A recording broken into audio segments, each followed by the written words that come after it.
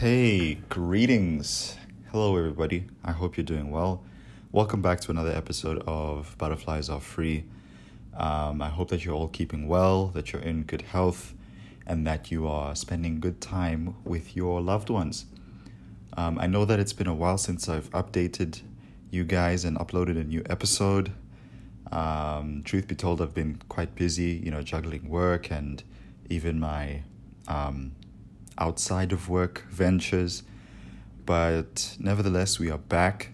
I'm still trying to establish a good rhythm with this whole podcast thing and trying to manage my time. And it's kind of funny that I started this podcast to keep myself busy because I felt this guilt that I wasn't busy enough, and now it turns out that I'm too busy to even upload on a weekly basis as intended. But nevertheless, I hope that these episodes are bringing some sort of value to your daily life, and I hope that you are learning something as I'm learning things as well. Today, ladies and gents, we are going to be talking about running, right? So I've started running this past week and even a little bit the week before because I have decided that I am going to run the Dubai Marathon in February 2023. And this is something that, took a lot of convincing, to be honest, on my part, and also people around me, others who are also going to be running the marathon. It was a bit daunting to kind of even think about running a full marathon. Over 40 kilometers is quite a lot. And I've never really been into things like marathons and track and field and all those sorts of things, but I feel as though it would be a great experience nonetheless, simply because of the first of all, the amount of preparation that you have to undergo in order to compete in a marathon is quite intense. How intense I didn't know prior, but now that I'm actually kind of doing this, I kind of realized that there is a great deal of discipline that needs to be built up in order for you to prepare properly in order to do a marathon. So yeah, first of all, it's discipline. Secondly, to kind of just challenge myself in a new way. I've never really done anything like this, nor have I been interested. But I found out a really interesting fact prior to me signing up to do this marathon. And that was the amount of people who have actually completed a marathon in terms of population. And that number is 0.1% of the population have successfully completed a marathon. And I feel like that stat was kind of just that, really the deciding moment where I was like, okay, I'm going to do this. Because, being part of that elite group on its own is such a big achievement, at least in my view. It's not like I'm getting paid to run a marathon. Nobody gets paid. But you do it for the betterment of the challenge, to better yourself, to build up a good sense of discipline and rhythm, And I feel like that's something that I want to experiment with. So obviously this is going to be my first marathon, and I've been training. And with training, comes a lot of research, especially for people like me who tend to fixate on things quite a lot, especially when I decide I'm going to commit to them. And so this research has kind of led me to find some really interesting facts and, sorts of topics that I want to share with you guys so that we can learn about running together and how running can actually improve your well-being. And I've come to realize that I feel as though a lot of people don't quite know the full spill in terms of the benefits of running. Running is just, I'll run to lose weight, or I'll run to, get back to my previous shape. But really, it's more than that. It goes deeper than that. And that's exactly what we're going to cover in today's episode. Running will decrease your risk of disease. And studies have been done and it was founded that running positively influences your blood pressure and circulation and significantly reduces your risk from dying of cardiovascular related disease. If you don't know what that means, that cardiovascular disease is just a general term for conditions that could affect either your heart or your blood vessels, or even both in some cases. And that's obviously something that people should take note of. If you're someone who struggles with underlying cardiovascular diseases, then maybe running is something that you can think of taking up. But of course, you'd want to confirm that with your doctor and also kind of do your own assessments as far as how long you should run, the intensity, and so on and so forth. Another thing that running will actually do is strengthen your bones. And this is because running is such a high impact weight bearing activity, with the rhythmic pounding of your foot onto the pavement as you make another step or as you make another stride, actually stresses your bones in a positive way that can be very healthy. And what happens over time as you get better and better with running and you go on more runs, you increase your frequency, you increase your intensity, even in some cases, your bones will begin to respond to that stress by getting stronger and stronger in order to actually handle the recurring impact. And another way you can think about this is kind of like going to the gym to build muscle, weight training. Each time you go to the gym, you lift some weights, your body may get sore, you'd want to recover. You do recover, obviously, provided that you're getting enough sleep and enough nutrients in your body. And then you go back a week later and you can lift more weights. You kind of increase the amount of weight that you can lift in tiny increments.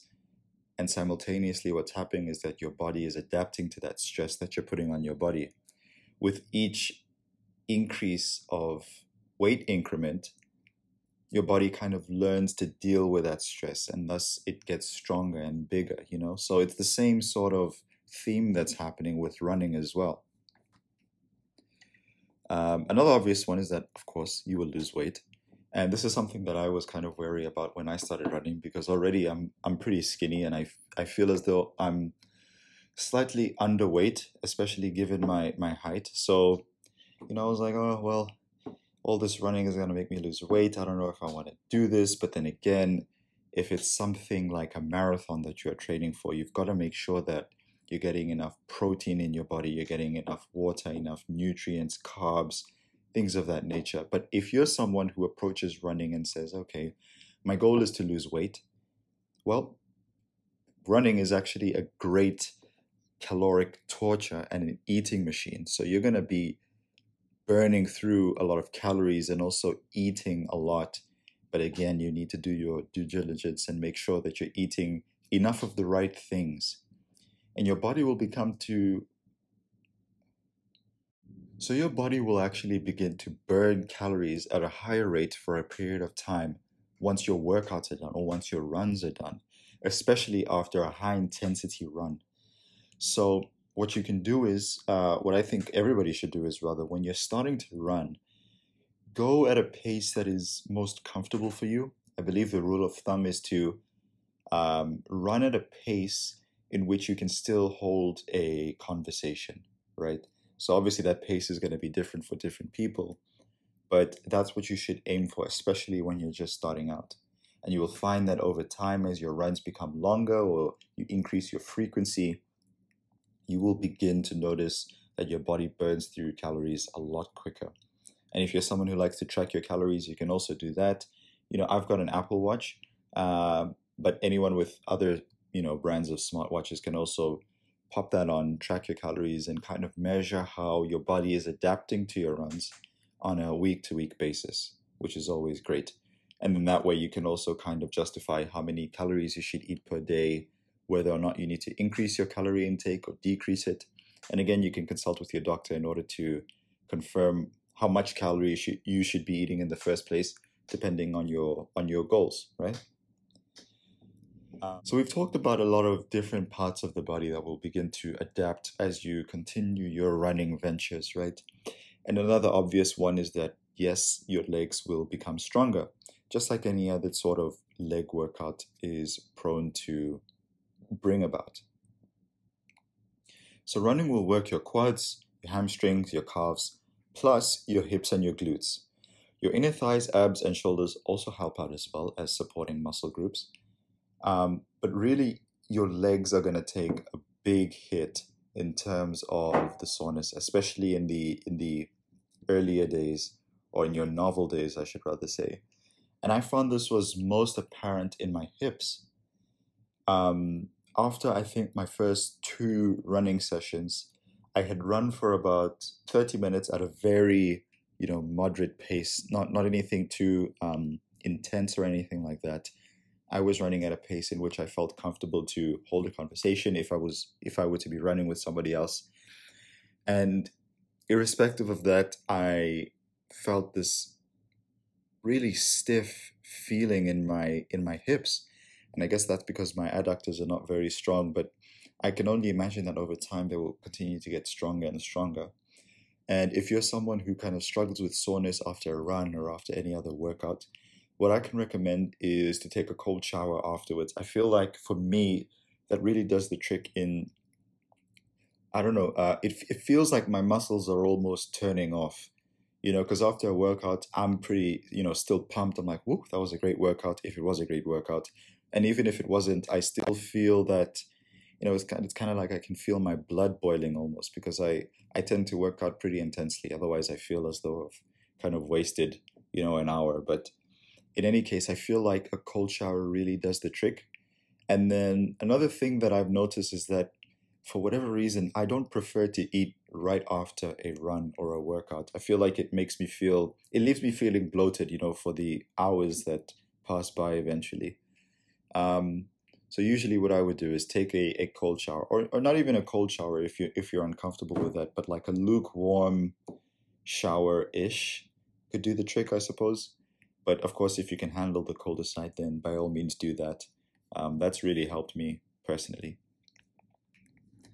Another thing that running will do is that it will actually improve your sleep.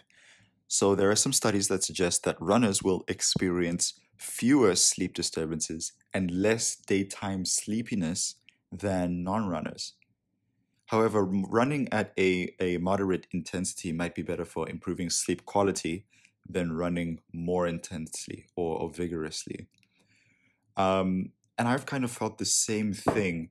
And I'm not sure if it's because I'm one of those people who like to turn, like 60 to 70% of all the lights in the house off around an hour or so before I sleep. And that kind of induces this drowsiness sort of feeling that allows me to go to sleep better. Or if it's the running, or possibly a combination of both. And that's something that I would suggest that you experiment with, turning most of the lights off, or at least keeping them dim, if you can, and also doing a light run. I would say no more than 2 hours prior to your bedtime, your usual bedtime, because you'd want to keep the body in a relaxed state. I feel as though, going on a short run an hour before my bedtime and then coming back, resting for 30 minutes or so, and then sleeping works better for me. I don't think that's the case.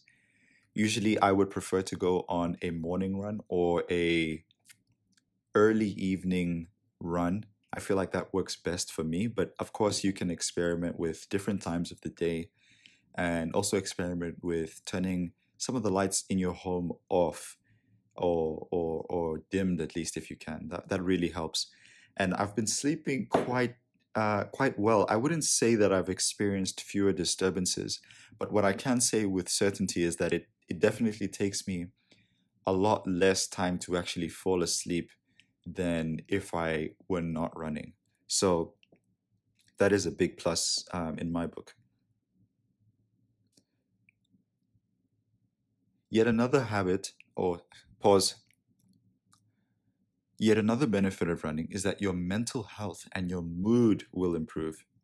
Further studies have been shown that many connections between running and improved mental health and mood are very prevalent. So, aside from the fact that running allows you time to get away from your desk and away from work or other stresses, even away from your phone or a laptop screen, when you exercise and you run, endorphins and serotonins are released in your body. And these are chemicals that improve your mood and improve your overall morale and satisfaction with your day-to-day activities. So running regularly at a moderate intensity will also improve your memory and your ability to learn. So this is something that I was completely oblivious to in the past. I'm not quite sure how much running you would have to do in order for these benefits to take effect. Surely this is going to be different from person to person, but I would expect that at least after the first month or so of running, as little as 2 to 3 times per week, you will begin to see these sort of benefits slowly creep in into your days, right? Furthermore, if you're running outside, then of course you get the added benefit of grabbing some fresh air, which is good for your lungs, your brain, plus some vitamin D if you run during the day or early morning, even. There is also something associated with running called the optic nerve, and fans of Andrew Huberman may have heard him speak about this 1 or 2 times. And this happens when your brain needs to calculate, as you're running, what's going on around you. And as it absorbs all of this visual information, it works out these objects flying past you, or your field of view rather, and it needs to work out whether the objects are moving, whether you're moving, or whether both are moving.